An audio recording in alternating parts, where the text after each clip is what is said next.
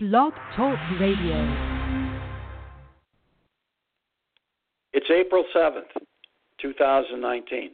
Hello and welcome to Working for a Living radio show, where progressives for change present opinions that matter. Tonight we're joined by co-host Jeff Brown, and I'm your moderator, Leroy McKnight. Please remember, good leadership is never about power and control, but rather for the honor and the privilege of serving the members in the interest of the membership. That transcends just union membership, but constituencies in general. Working for a Living radio show is often imitated, but never replicated. Working for a Living radio show is a member of the Michigan Association of Broadcasters and is syndicated on Blog Talk Radio, iTunes, Stitcher, Player FM, and also follow us on Twitter. You can find us on workingforaliving.com and .org as well. Let me bring on Jeff. See if we can find our buddy. Okay. Coming on. There he goes. Yeah. Good evening, Jeff. How are you doing tonight? I'm okay, Leroy. How are you? Pretty good, you know. Been an interesting couple of weeks. Last week we postponed the show, as you know, and we just thought we'd have a little work-life balance there. There were a lot of things going on the last 2 weeks, Sundays with all the games, etc. And work-life balance is important to the staff and the listeners. So we took a little bit of a break last week because one of the most important games was ending during our show, so it was something a lot of people just wanted to be able to enjoy. Right. Yeah. So how's your week going? It's been up and down. Some days I feel good and I go out for a little bit, 2 hours, come home, and the next day I'm just totally wiped out. Yeah, that happens. But you've been pretty. You want to tell everybody that that big purchase you made here recently? You want to tell everybody about that? Yeah, I bought a 2019 Ford Escape made by our union brothers and sisters down in Louisville, Kentucky. It's a great vehicle. I've seen pictures of the 2020 Escape, and I'm not too keen on that one. They changed the rear end a little bit, so but I love my Escape. Okay, good. Escape. Yeah, that's a nice, like a little SUV, isn't it? Yes. It carries a lot of stuff in there, a lot of cargo and stuff. You know, when you start golfing and all the rest of that stuff, you're going to do camping, pull your motor home or your trailer with you and whatever that you wind up getting for lots of fun stuff. It's a vehicle that can do all of that. Where it makes a good drive. What I find interesting in the vehicle is if you stop at a red light for, 30 seconds, your engine cuts off. And then when you put your foot off the brake, it starts back on. Well, I'll be darned. Yeah, it just helps save gas, so they say. But yeah, the engine just totally turns off, and you don't have to do nothing else. Does it have the starter engaged to start it back up again when you're ready to go? Yeah, I can hear the starter engage. Okay, so I hope that's not too hard on starter. Off the brake. That's what I'm worried about. But I hate to be somewhere down in the middle of West Virginia, like I plan to go to this summer, and have it not work. But I do love the vehicle. I can get in and out of it easily. It's got a lot of pickup for a 1.5 liter engine, but it's a great car. I love it. Yeah, I'm glad. Well, that's your ups that you've been having the last couple of weeks. You've been, getting that vehicle and getting it all situated the way you want it, getting new floor mats and stuff in it and stuff. We talked about that through the weeks, and I'm glad you got it. I'm glad you like it. It's a real nice vehicle. So yeah, it's about the same size as your vehicle. Right. Yeah. Obviously, I drive an Equinox, made in Canada by high-wage union members. Okay, it's not made in the States, but the motor came from the U.S. A lot of the parts came from the U.S. here, so it's not like we didn't help our brothers and sisters with that. But it's a very, very good vehicle. It's one of the better General Motors vehicles, and it's also the top seller at General Motors. So a lot of people are buying it, and we'd like to see that built at Lordstown. You can do that anytime you want to, General Motors. Yep. So that's one of the things that they were thinking they might get at some point. We've been hearing a lot of good things. We don't know for sure, but a lot of good rumors out there about getting a product. They're still at Lordstown. There's a lot of heat on. You'll see some of that in our announcements and things here that are going on. And of course, we have that request for treason laws to be reviewed to see if they're applicable to corporate citizens of the United States. So that's out there as well. So, your team, you're a U of M fan, and you went down to Texas Tech here a couple of weeks ago. Only scored 44 points, but Texas Tech has a heck of a defense. So, Michigan State had to play them last night in the semifinals, the Final Four. And they had opportunity, Michigan State, to move on to the finals and play for the national championship. And as most people know, that Michigan State lost to Texas Tech, and they just didn't get it done. I mean, they didn't watch the U of M tape, evidently, because, that was quite a defensive effort put on by Texas Tech to keep a good university like University of Michigan, down to only 44 points. And the MSU probably should have taken a little better note of that. So that's, a team that I follow, and I have friends that were national champions on the 78-79 team, one very close friend. So I enjoy those friendships. And 78-79, by the way, was an interesting year. They the baseball, football, and basketball were all Big Ten champions that year for MSU, and they had a national championship for the basketball team, and the cheerleaders were national champions that year. So it was quite the year for Michigan State that year, and that's 40 years ago now, and it's been 19 years since the Team Cleves national championship in 2000. So a lot of people were really upbeat about having one every 20 years or so. So that didn't happen. 3 of the players are coming back. So anyhow, with that said, that's kind of what's been going on around here, and a lot of people got their dauber down, and I went out and did a little yard work and just worked that off throughout all of this. So anyhow, let's get back to the show. It's been an interesting couple of weeks. So let's start the announcements, Jeff, and if you want to take the odd ones, and I'll take the even ones, and we'll just go down through them. How's that? Okay, sounds good. Number 1, Working for a Living radio show continues to support Medicare for everyone.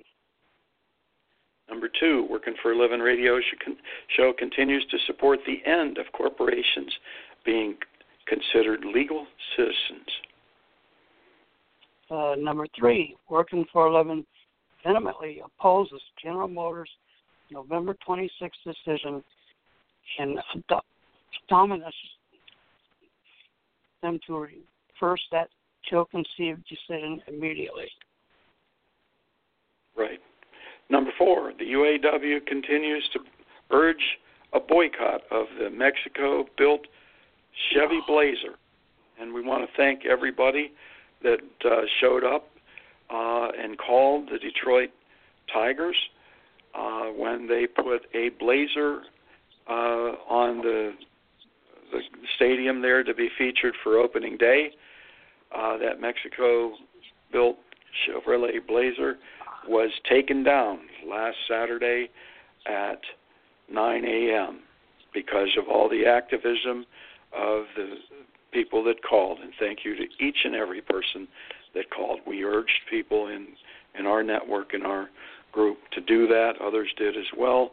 Thank everybody for their leadership and their rank and file efforts to show our strength to get that Chevy taken down. Thank you very much. Jeff? Number 5. Due to the world's cyclical economic reality in the 2015 Detroit 3 contracts, working for a living encourages all Detroit 3 retirees to immediately establish other streams of income sufficient enough pension monies. Number 6, March 19th, 2019. March 29th, and Representative Andy Levin, D., Michigan, ripped into GM CEO Mary Barra over the closing of a factory in his district. Number 7, April 1st, 2019, General Motors wants lawsuit involving the Lordstown Union thrown out because the union didn't exhaust the internal revenues. Number 8, April 1st, 2019, Ford to transfer over 1,000 workers at Flat Rock Assembly Plant. Jeff, do you have any comments on that? Yeah, they're starting to move people now. They're moving 51 people a week. They are going to Michigan Truck or Livonia Transmission. Those are the two choices for the Flat Rock members. Now, we'll get into the show a little bit later about what may happen to the temporary workers at Flat Rock, because we have a lot of them there. So we'll talk more about that later. Okay, good. Go ahead with 9. April 2nd, 2019, United Steelworkers Local 2209, which represents about 730 employees at Harley's factory on Pilgrim Road in Menominee Falls, West. Chop that one up. Turned down a proposed contract which included a $2,250 signing bonus and a retirement incentive for those eligible to retire. UAW, take note, coming to a union near you. Yeah, we can. I see that happening. Yeah, see some contracts turned down if this isn't a good contract. We're gonna start working on some of those issues one by one. Working on temporaries tonight and the Constitution and some ramifications. So let's get to number 10. April 2nd, the Erie News reported that GE/Wabtec workers to get unemployment compensation after strike ruled a lockout. Number 11, April 2nd, 2019, Norwood Churl plead guilty to breaking federal labor laws. The Swartz Creek resident could spend up to 5 years in prison. Prosecutors have agreed to recommend a 15-month sentence. Number 12, April 3rd, 2019, Wall Street Journal reported U.S. shift on Mexico border triggers trade bottleneck. Trump's redeployment of U.S. border agents to manage flow of migrants is prompting longer lines and wait times for commercial trucks, costing millions of dollars. April 4th, 2019, CNBC reported job layoffs surged 35% to the highest level to start a year in a decade. Number 14, April 5th, 2019, CBS reported Kay, Zales, and Jared Jewelers, owned by the same company, to close 150 stores.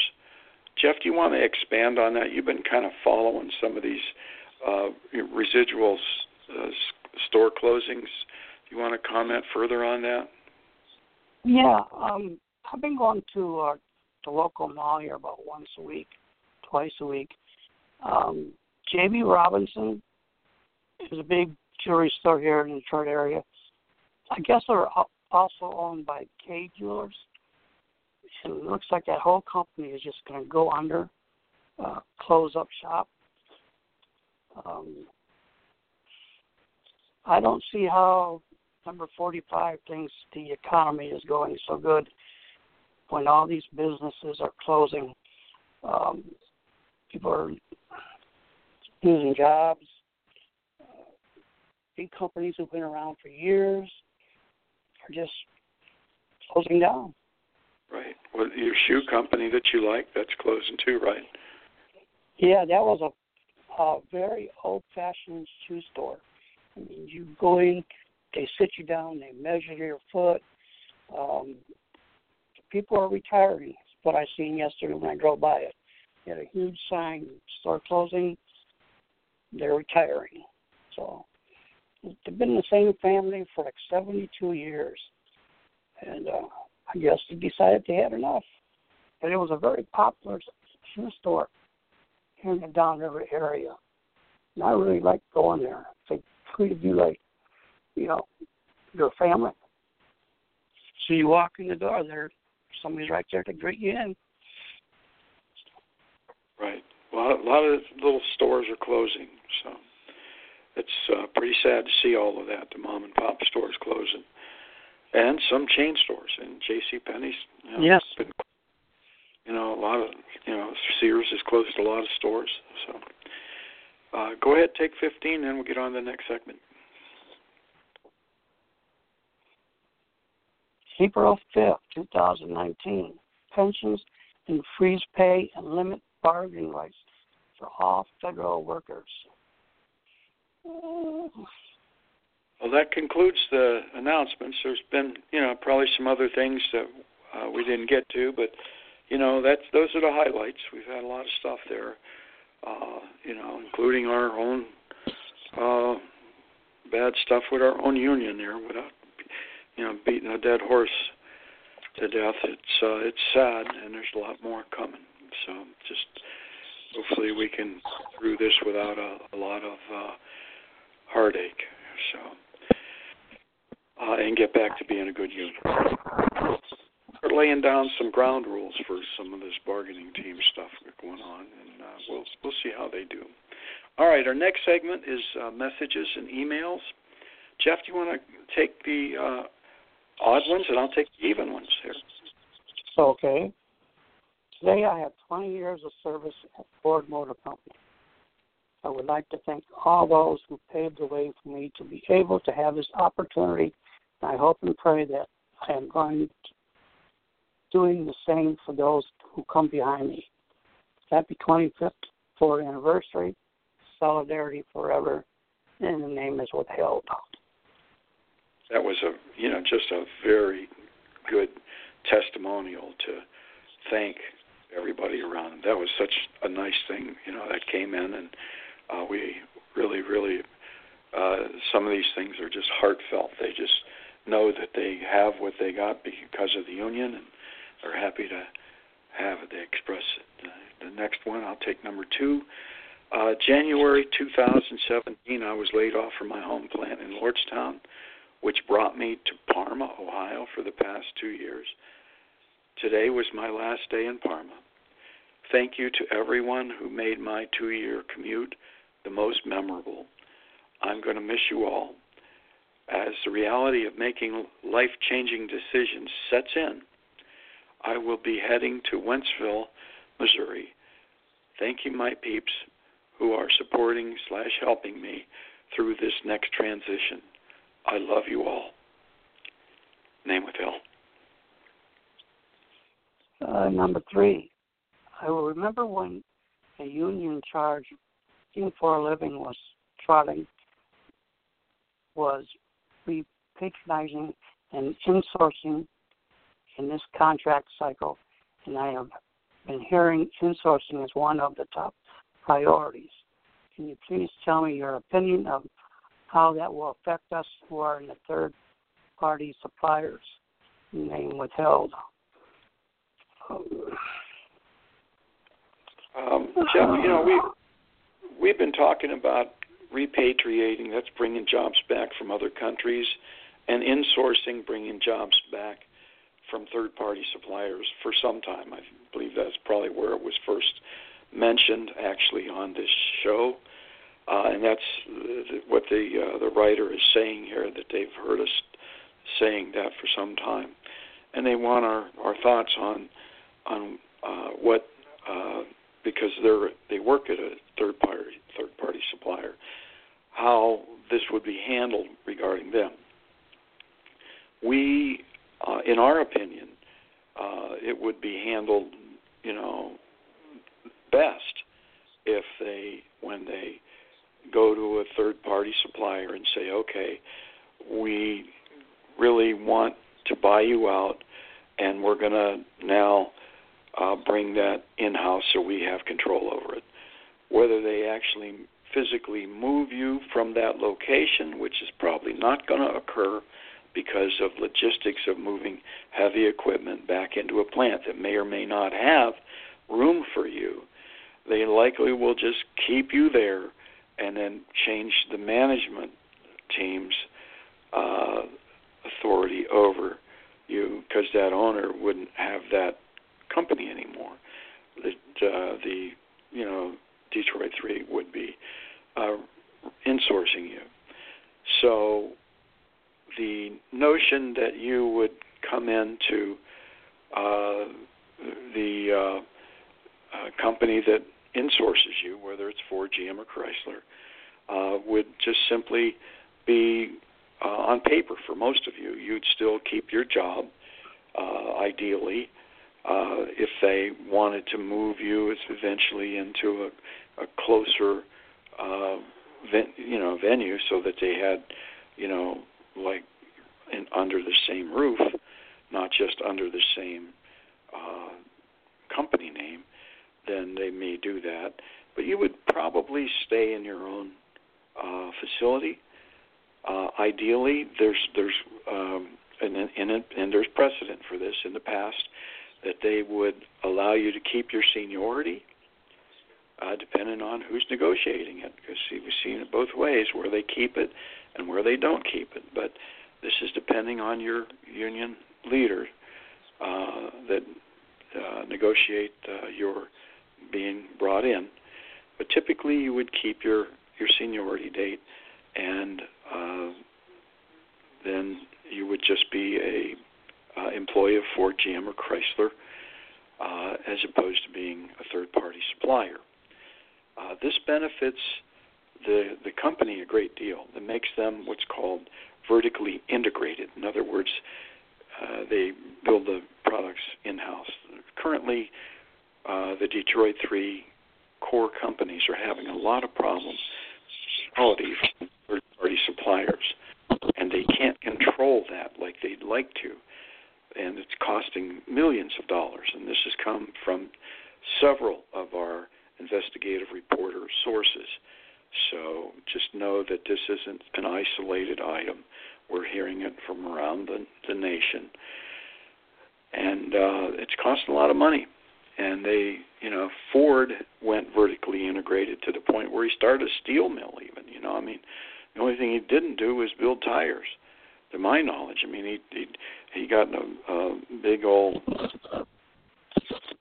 conflab with the DeSoto brothers, who were making his brakes. I think I'm correct in saying that. And he just insourced that. He just realized the value of having control of the quality in-house, and nobody could strike and affect him. So he maintained control. Now, in the late 80s and early mid-80s, I guess, there was at General Motors quite a discussion over some time, 4 or 5 years, over whether to remain vertically integrated or not. And it's now, the union's pushing this because it's really in our advantage as a union to have a better quality product. It's good for long-term job security, and that's what the number one thing ought to be: job security for all of our workers. Lots of other things out there, but we want to make sure we have a job.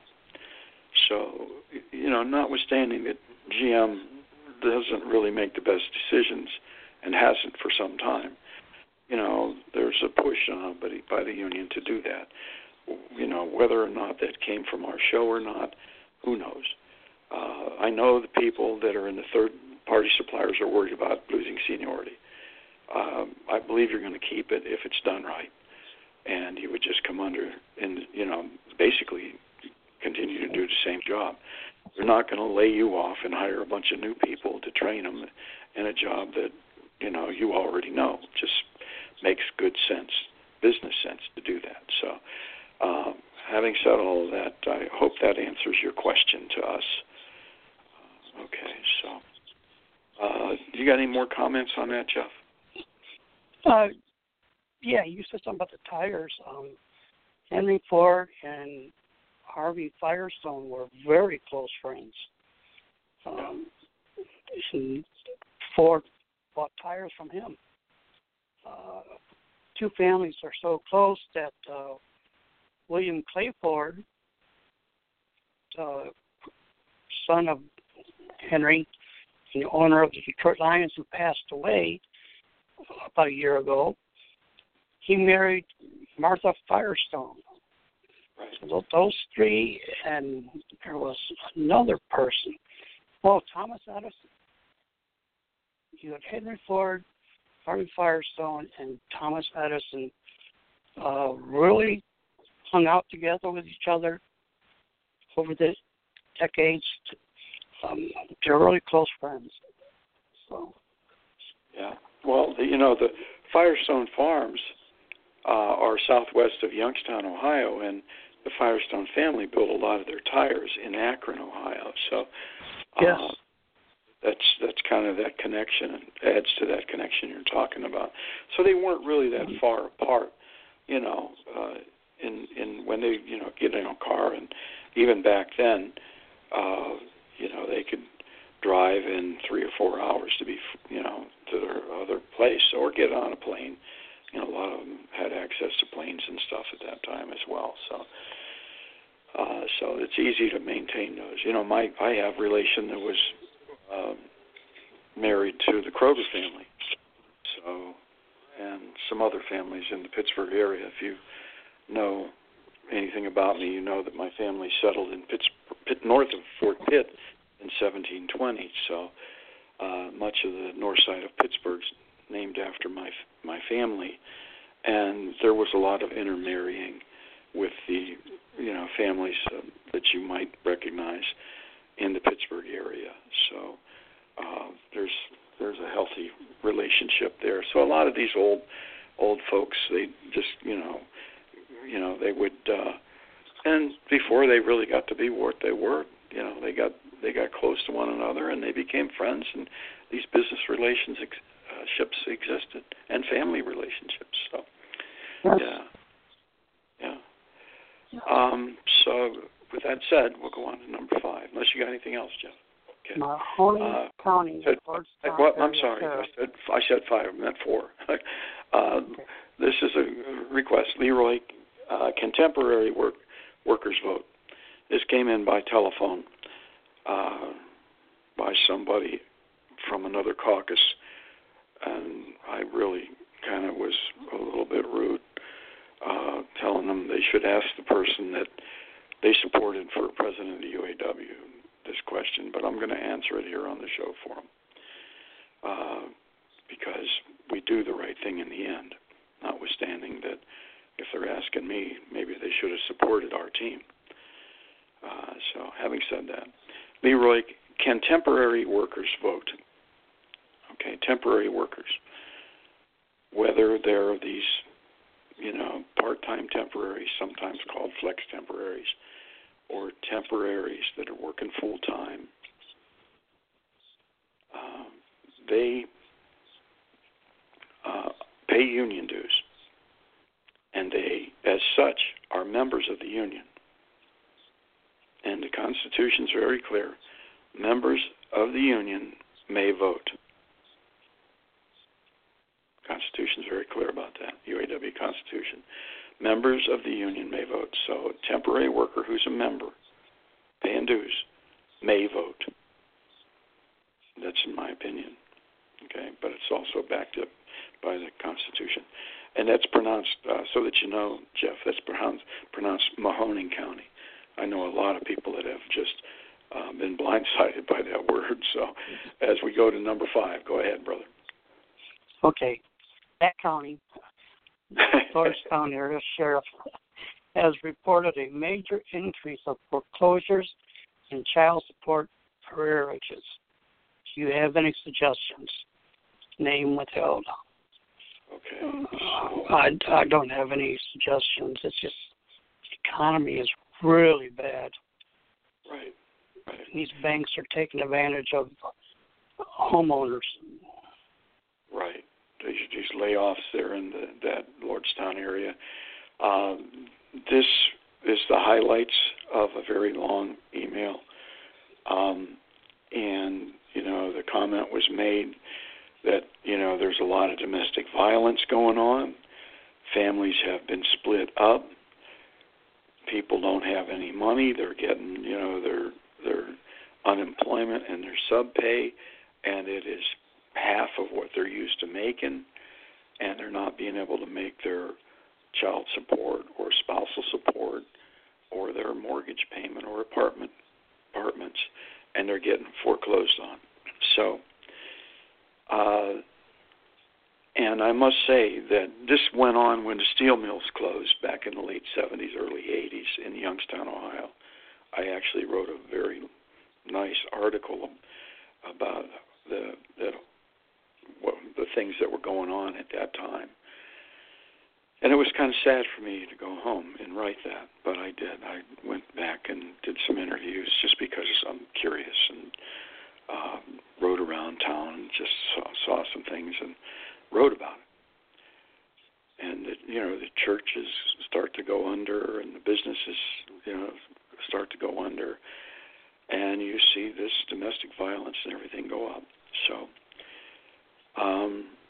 first of all, let's just talk about this. If you have a domestic order for child support or spousal support, okay, and your income has changed, it takes 3 pay stubs to show the change.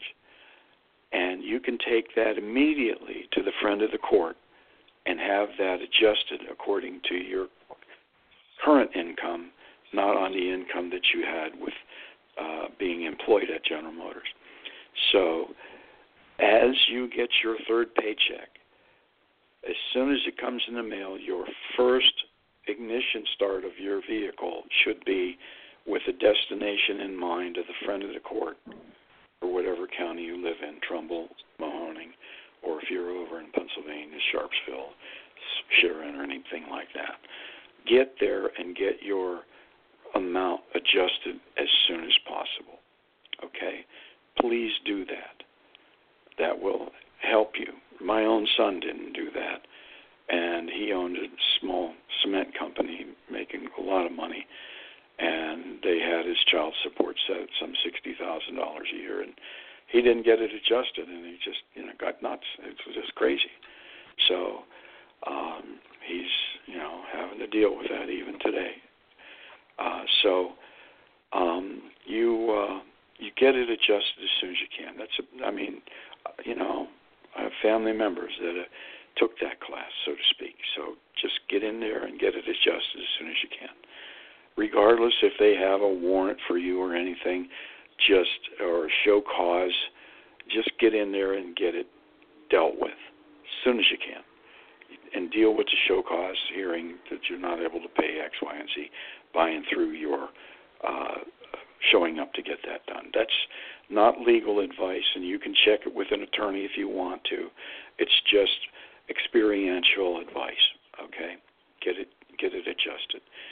Regarding foreclosures and getting out of, eviction notices, stay in communication with your lender or your apartment owner, okay? That's the best thing you can do. If you're not talking to them and you're avoiding them, they're going to throw you out, okay? And the last thing they want is to have zero coming in. If you're giving them even half, just tell them, hey, things are bad. You're better off me giving you 2/3 or a half or whatever than having this place empty, okay? So work with them.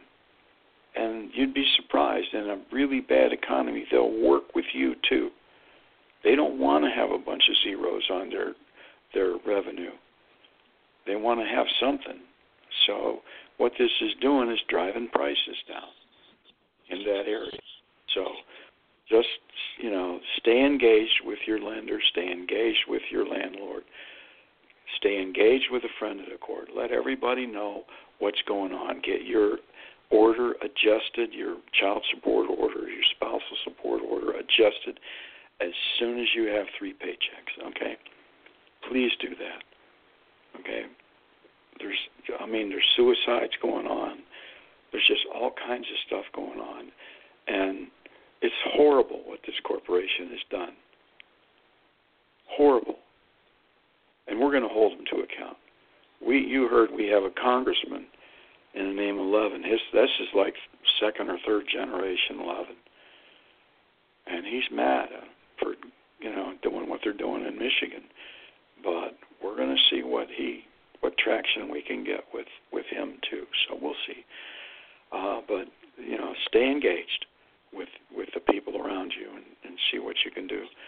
And then, see what kind of job you can do. I'm told, and I've experienced this as well, that you can make up to half of your unemployment and not have it affect your unemployment. So as long as you're getting your unemployment, then you can get your sub, I believe, and then you can still go out there and make half of your unemployment without affecting anything. So if your unemployment's $500, you go make $250. Now you're making that $1,000 a week again, okay? So with your sub that's around $250, whatever. So you're getting close to it. So go get a small part-time job if you can. I know they're drying up, and this is why we told people get out there early and get those jobs. Don't sit around waiting, because it'll catch up to you and bite you in the butt. All right. Well, again, if you don't, want to think that we're correct or accurate, contact your lawyer or contact your financial advisor and ask them the same question. We're just here trying to help, okay? So, and we have to say that in order to keep ourselves out of trouble a little bit too. But we offer a little bit of advice from time to time, but, not on what to buy or anything like that other than what we bought. Like Jeff bought nice cars on what I do. So, having said all that, do you have any more comment on that, number 5, Jeff? No, I can drive around the neighborhoods and just see these empty homes up here in the downriver area. And,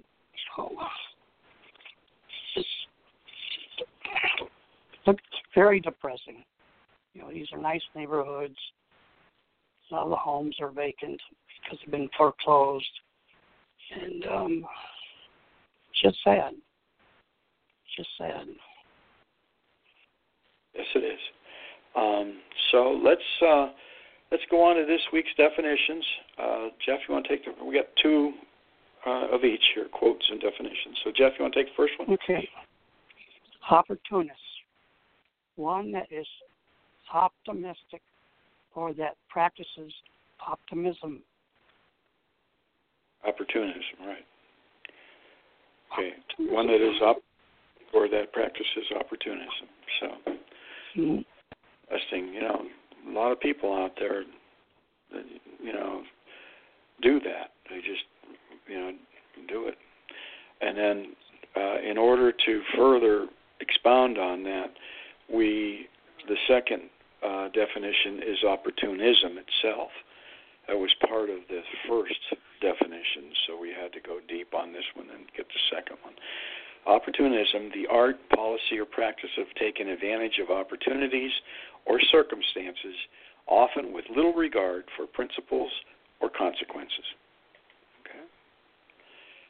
So we'll see if the bargaining teams are opportunists or if they're, taking the opportunity to be engage in opportunism.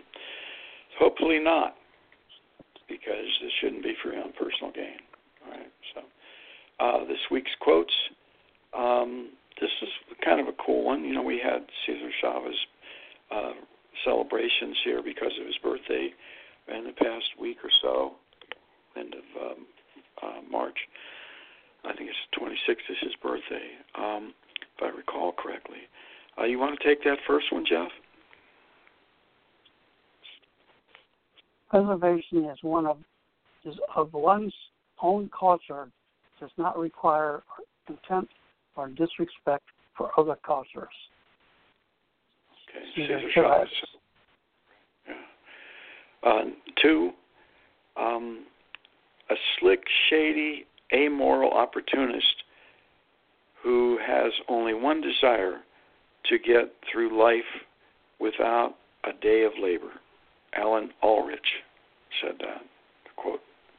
Okay, we got through all of that, Jeff. Some of them words are a little testy for any of us to say. So, I'm real proud of you for getting through that.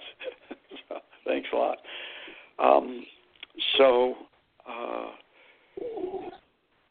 We want to talk about the temporaries, the Constitution, and ramifications or consequences for violating the Constitution. So, Jeff, you've been into plants more recently than I, and we both know what's going on in there. But you want to describe the temporary situation, especially when they start to set time studies for a temporary and what happens after that temporary leaves that job. You want to go through that for us? Sure. Every year, every plant has a goal to reduce headcount by 3%. But when they do that, they go out and time certain jobs that may seem unproductive. So they will send a IE person out, an engineer, and they'll put a temporary worker on that particular job. Temporary workers don't understand, so they try to rush themselves in order to make time. Because they don't know what's going on. They're just told to do this, and they have X amount of seconds to do the job. And that, my friends, is illegal. When I was a rep, an IE, doing the exact same thing. And I went out and raised all kinds of hell, told them they cannot do time studies on a temporary worker because they are afraid and they will lose their job. So if that does happen, when a regular full-time worker gets back on that job, they are expected to do the same job in the same time that they used off of the temporary workers. And there's no way that can happen. You have some of these temporary workers are young kids, a lot of energy, and you throw somebody who's been in the plant for years, their body hurts, and they're just tired of the BS inside the plants. And it makes for a bad situation on the shop floor by using temporary workers to do time studies. I was lucky enough to get a few of them stopped during my 3 years as a rep. And everybody should be made aware of that. In all the plants, make sure there's no time studies being done using temporary workers. Right. We hope the bargaining teams are listening. When you're at the bargaining table, you need to keep that in mind, that there would be no time studies ever done by a temporary worker under duress of loss of job if they didn't get that job completed, and then impose that on seniority employees. Okay, you need to keep that in mind, bargaining teams. Okay. Yes. That's a horrible situation, isn't it, Jeff? Yes, it is. I mean, it can cause a lot of grief and stress, and just for a bad situation. Right. Luckily, I was able to stop some of these. So. Right. And, you know, some of these people get hurt, these temporaries, while they're trying to establish, you know, themselves in the plant, and they get hurt on a job because they're doing, you know, more work than sometimes what's humanly possible, very clearly, actually, because they got hurt doing it. So it's not humanly possible to do that over an extended period of time. And there's been 6 that I'm aware of that have been discharged. And they should have been a workers' comp injury, but they're claiming that they're temporary workers and they're not subject to that. So the states in which these discharges have occurred are looking into that, and hopefully they'll get that reversed. Some of the people have just simply moved on into different jobs, which is also sad, that they had to just leave the corporation because they were so abused. And Jeff, did you? I had to go screen somebody for a minute and see if they want to come on the show. By the way, the switchboard is pretty full, and somebody actually hit 1 inadvertently, and I had to go check and see if they want to come on the show, and they didn't. But I didn't catch if you talked about the opiates that are given to the people in order to do the jobs once the pain starts setting in. Did you discuss that? No, I did not, Leroy.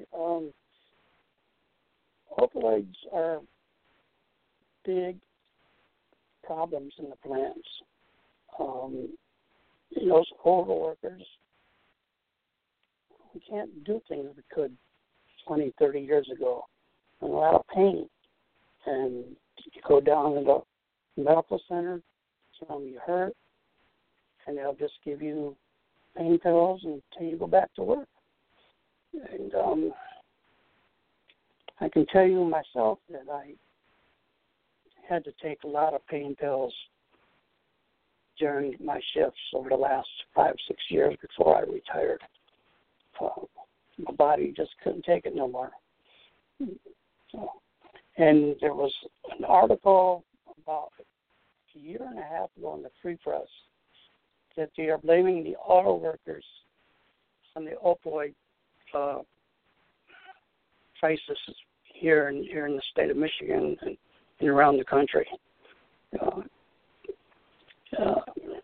If the work wasn't so hard, people wouldn't be getting hurt. Right. And pain pills. Right. A fair day's work for a fair day's pay means that a fair day's work, you shouldn't have to take an opioid to be able to sustain the pain in order to get through your day. Correct, Jeff? Correct. Shouldn't have to do that. And then the company, after a while, they don't want liability for getting you hooked on them, so they stop giving them to you. And then what happens, Jeff? A lot of problems. Yeah, they go out and buy them on the black market, don't they? Yeah. Mostly, yeah. So the corporations themselves are causing this, and it needs to stop. Our communities need to start standing up and saying, we're tired of policing your problem, General Motors, Ford, and Chrysler. You know, it's supposed to be a fair day's work for a fair day's pay.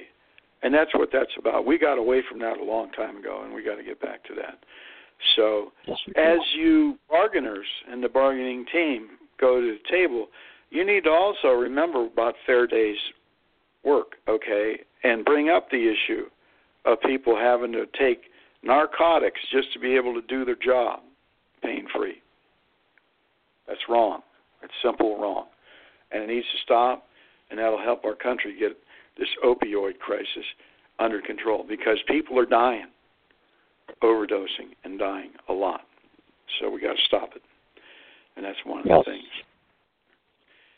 And, of course, you know, the temporaries are also temporaries beyond 90 days. I mean, there's still language in the contract that says 90 days they acquire seniority.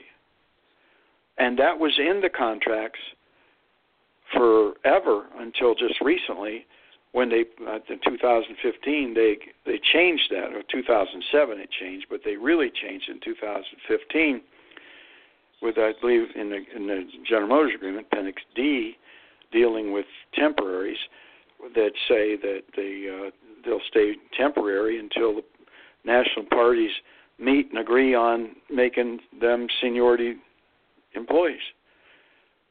Well, this isn't subject to somebody's whim at the national parties. Okay? They need to start having seniority at 90 days, like it was, because that stops all of these problems.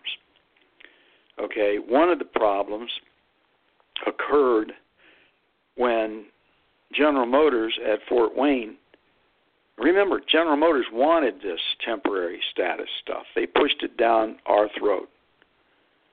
Okay? And then, under the current language, okay, the temporary letter for authorization for temporaries at Fort Wayne was not renewed.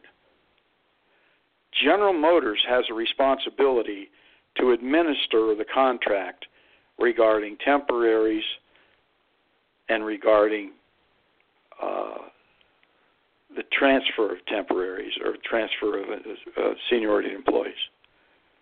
Okay, if they can't administer the agreement, it's not our fault.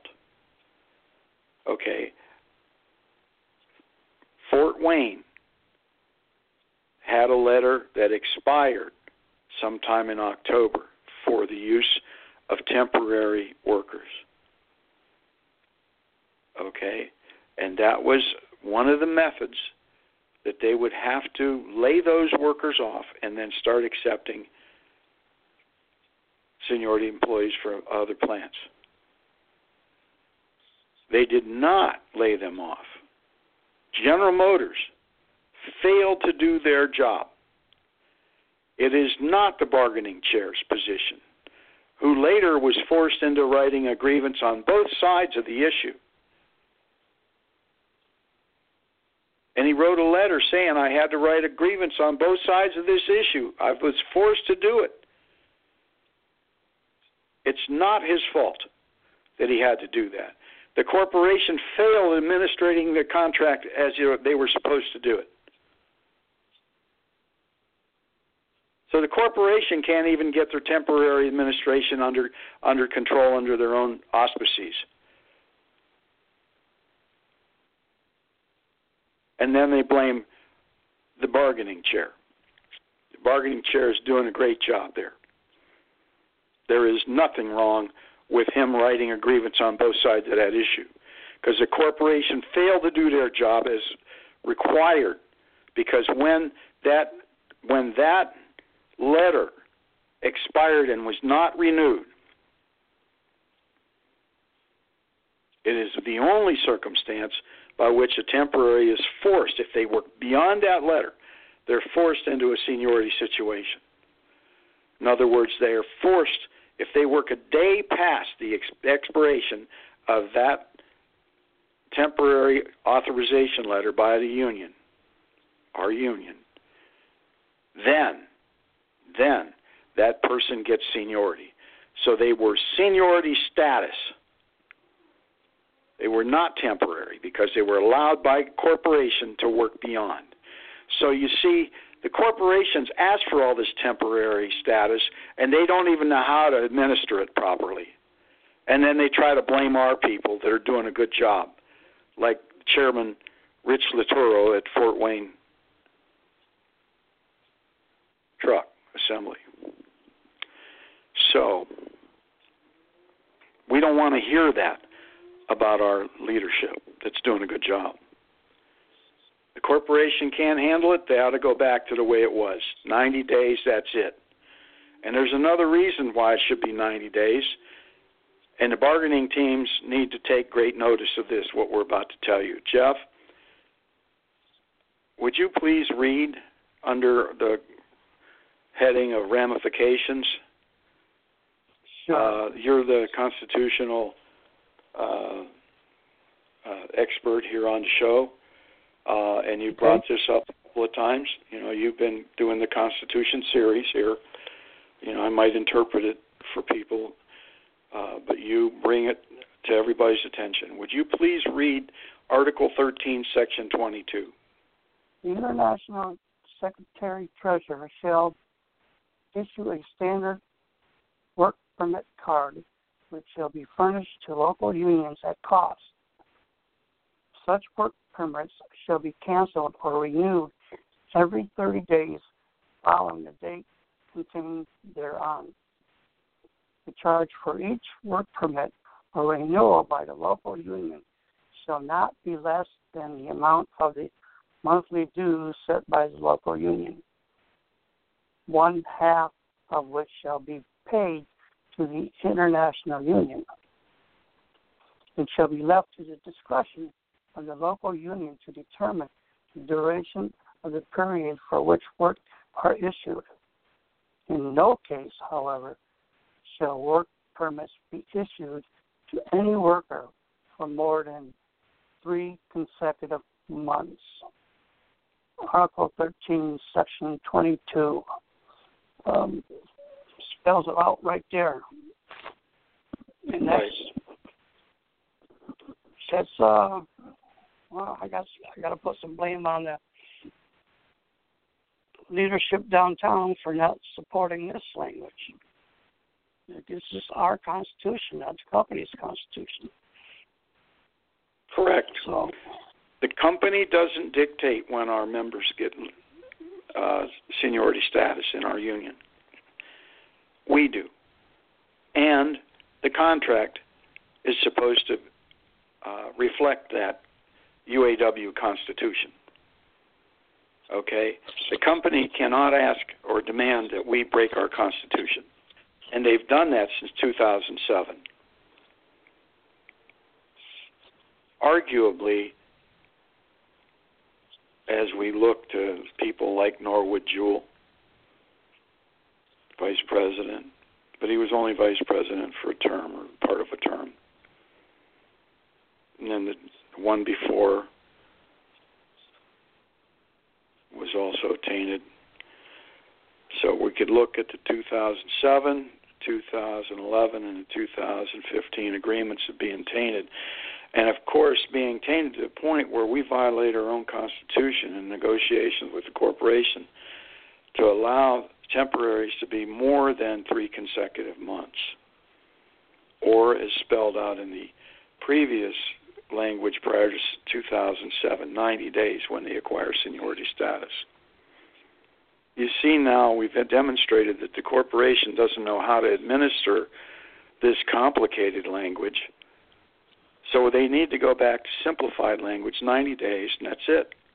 If you want to play your games, so be it. You're going to play them any damn how. You're playing them now.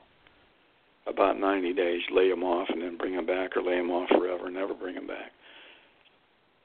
But there's ways of getting around that too.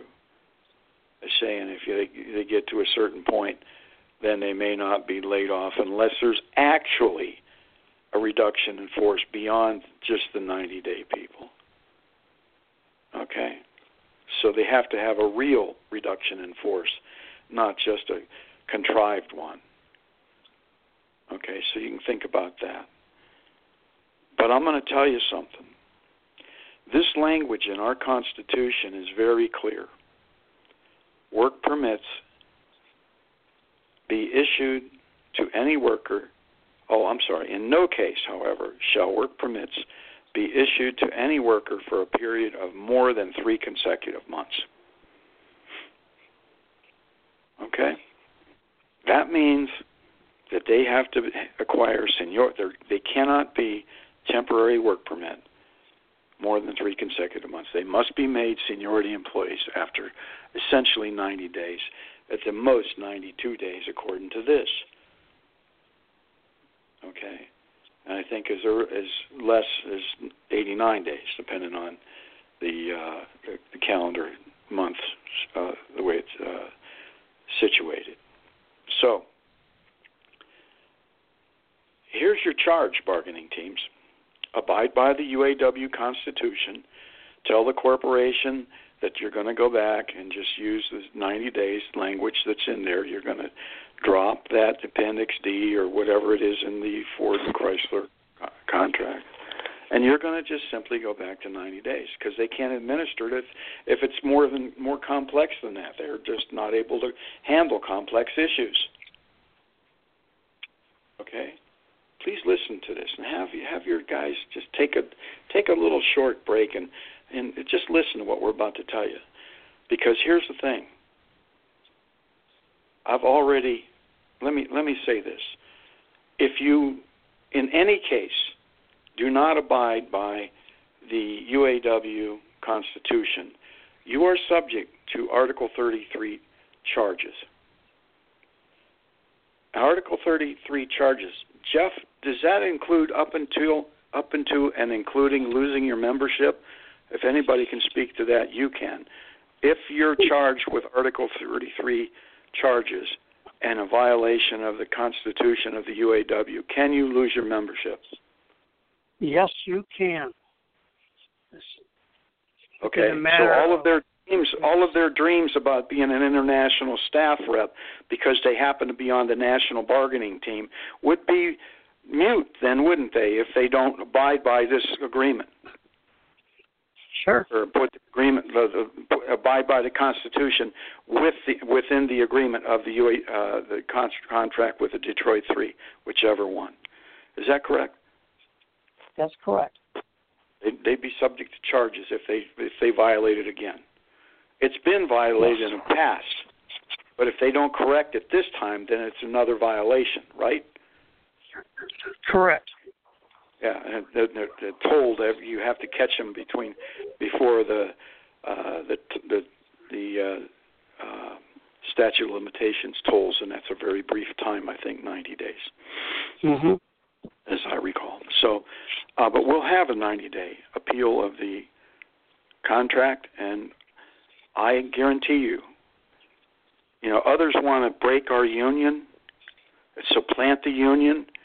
We're not going to do that here on Working for a Living. We're going to hold you to the UAW Constitution. I guarantee you. Listen very, very closely. If you do not end the temporary situation that currently exists, if you do not return it to the 90 days as required by the UAW Constitution, you will, 1, get an immediate appeal of the contract. 2, you will get an immediate Article 33 for each and every bargaining team member at the national level to be charged with violation of the UAW Constitution. That puts a whole new light on your negotiating table. You get back to what it's supposed to be according to the Constitution. The company doesn't set that. It's our rule, and if they're doing business with us, they have to abide by our rule. End of story. If you do not fix this for these temporaries, for all of the reasons we've just spoke to, you will lose your membership almost assuredly. We're not going to threaten you with voting no or voting this way, voting that way. We're going to supplant you. We're just going to take your frickin' membership from you. Do your job according to the UAW Constitution. And that's the way an administration would be done with different leadership. We'll see what this leadership brings. Okay. Well, we've kind of put them on notice for that, Jeff. We know they listen. Let's see what they do. Yeah. To help them, we're trying to help them get a better contract for the workers. First of all, they have all of those issues out there that we discussed here this evening. That's a lot of ammunition we gave them to go ahead and get what they want. And they can pay for that by doing away with authorization for the corporations to have dead peasants insurance. More than pays for it. Okay. So some of my reporter friends who listen to us are taking note of this because they can really help us out. That's good. We're just here trying to be good for the membership, and if other people can help us and help the membership in doing so, we really appreciate that. Thank you. Yes, we do. Yeah. Geez, we got somebody piping in here on the. Let's see what we got. We have a little comment from. Oh, okay. Thanks. We're almost done. Somebody's phone's dying on them. They sent a message in. Okay. We're almost done here. So we understand that some people have had their phone out a long time, and I was on the. For everybody's edification, I was on the phone most of the weekend on parliamentary procedure issues because I've got extensive experience in that. And I was assisting some efforts at a meeting. And it came out just the way we expected it to, and it's kind of classically funny. So it was a good thing occurred. And I'd get those calls and get into extended conversations about such things and all the what ifs and what ifs and what ifs. So we're happy to help and teach some of the rank and file and some of the leadership as we all grow to be better union. And that's our purpose here. Okay. So, Jeff,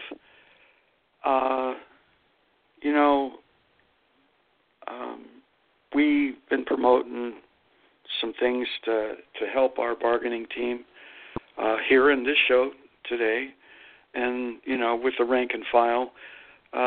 In your opinion, what's the best thing we as members can do between now and contract settlement? The best thing we can do is everybody wear a red shirt every Wednesday. That shows a sign of solidarity within our union and within your local. So please, wear a red shirt every Wednesday. That's a hint. That's what we should do. Yeah, okay. Does that send a message to both management and to our bargaining team that we're unified in what we want? For example, in the temporary issue? Yes, I believe it will. It sends a strong message to both leadership and management. Yeah, a lot of people kind of downplay that it doesn't mean anything, but when management or the bargaining teams walk in through the plant and see a sea of red shirts throughout the plant facility, it's going to get under their skin. It's going to bother them. So we encourage everybody to do that. We try to remind everybody every week this has been kind of a busy week. I didn't get it posted out, but we'll try and do that as many Wednesdays as we can. So, having said that, and we are a little past 8 o'clock, do you have anything else that you want to discuss? Jeff, we covered a lot of stuff tonight. I have one question for you, Leroy. Okay.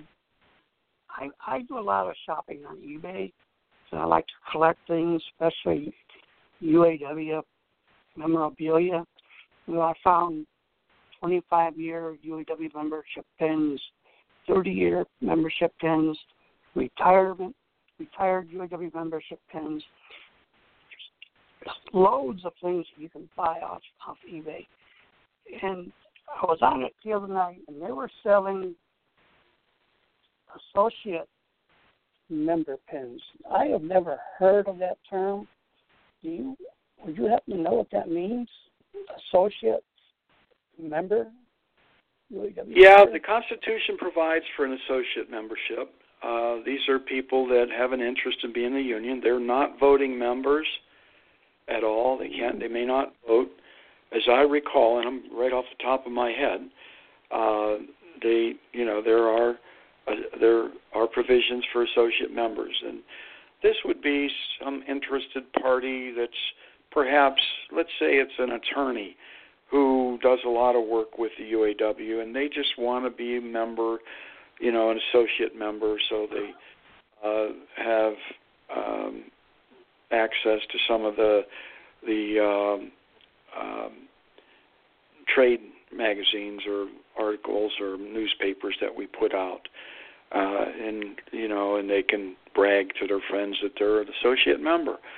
So, I guess I know a couple people like that, and there's actually a provision for a former member that gets promoted out of the bargaining unit to be a member as well. And you and I both had a problem with that going into the last con. I don't think that any member that's been promoted into management, this happens with, here in Michigan, for example, the state workers, we represent most of the state workers in the state of Michigan. That local 6,000 still has, at one time had 20,000 members. They still have around 16,000 members. And, these people are upwardly mobile, and a lot of them educated. And the higher your education level is, the better chance of you getting promoted. And they get promoted beyond. They might not be a manager. In fact, a friend of mine's an IT worker, and he's been promoted out of the bargaining unit. And so he's not necessarily a manager, but he got promoted to a level that is not in the bargaining unit anymore. So this guy is not a member. But if he's not actually in the bargaining unit or can end the bargaining unit, other than associate member, you should not be a full member. And that was our opinion when you went over that in the membership part of the Constitution.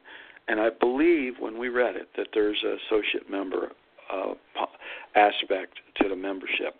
Now, I might stand corrected. Somebody's just sent something in, so maybe they have a better take on that, because I'm answering kind of off the top of my head here. No, that looks like it wasn't an IM, so for Facebook. So we'll just go with that for now. I'm pretty sure that that's been there. And if there's pins out there, almost de facto that they had it, and promoted it a little more than they do recently. In the past, people were real proud of the UAW being in their community, and want to be associate member. Some spouses did that as well. Mm-hmm. So they, the Red Hat ladies are still prevalent in the state of Michigan. These are the women that supported the sit-down strikers down in 19, started in 36, New Year's Day, New Year's 36, and went on to February 11th that we now celebrate as White Shirt Day of 37. And the Red Hat ladies were very instrumental in the success of that sit-down strike. And they still meet regularly, and you'll see them out in a restaurant. They have the red hat, and they're revered. They're revered in these towns where labor is well known. I've seen some a few years back. I went to the local Texas Roadhouse. There was 2 or 3 tables full of ladies wearing red hats. Right. So having said that, well, I hope I answered your question best I could. I mean, there's a lot to that membership and reasons why people wanted to be associate members. And you can be, in most nonprofit organizations, that's what the UAW is. You can have associate memberships. I happen to be a member of the Moose, and women of the Moose are members, but their membership is different, a little bit different, and then they're like an associate member, but they can recommend members and bring people in and stuff like that. But typically, it's a male-dominated organization. But again, the women are revered for their part. They run 50-50, so if I'm in there, I always support all their efforts and do what I can to be very supportive. So, other organizations do that as well, Jeff. So I hope that answered your question. Having said that, anything else? No, sir.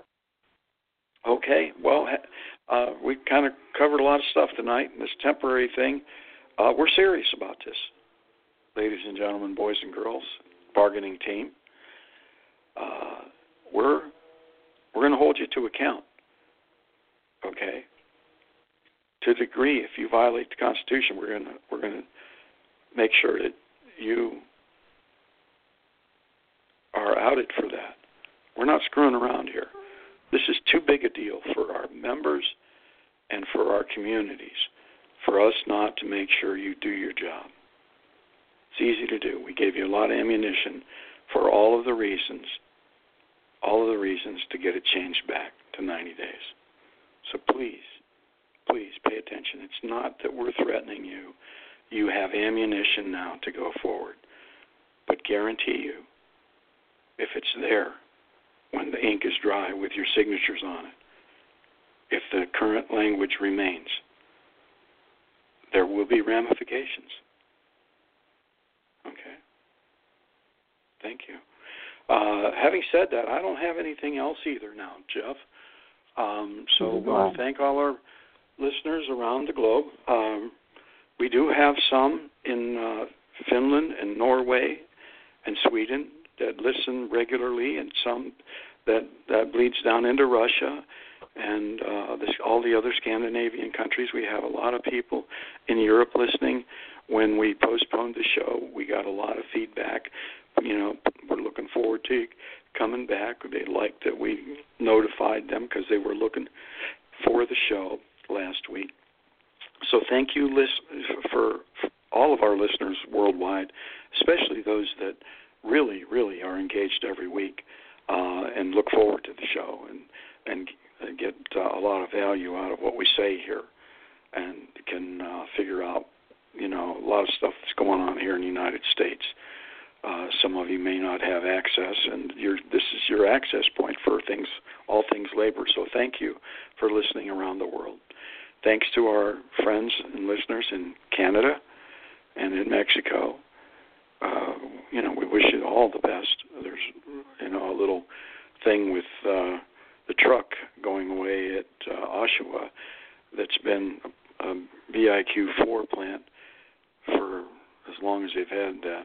It's been getting awards for 20, 25 years of being the best GM plant in the organization. So we're sad to see that go down, and we'd like to see you pick up some of the overflow from other truck facilities and maybe some other plants where they are threatening to take this work to Mexico. And we'd much rather see you get it rather go to Mexico. Okay? So hint to General Motors, don't send any more to Mexico. If you're going to send it somewhere and you don't have a facility in the United States, we recommend that you send it to Oshawa or another Canada facility that is not capacity yet. Okay? They make real wages there. All right?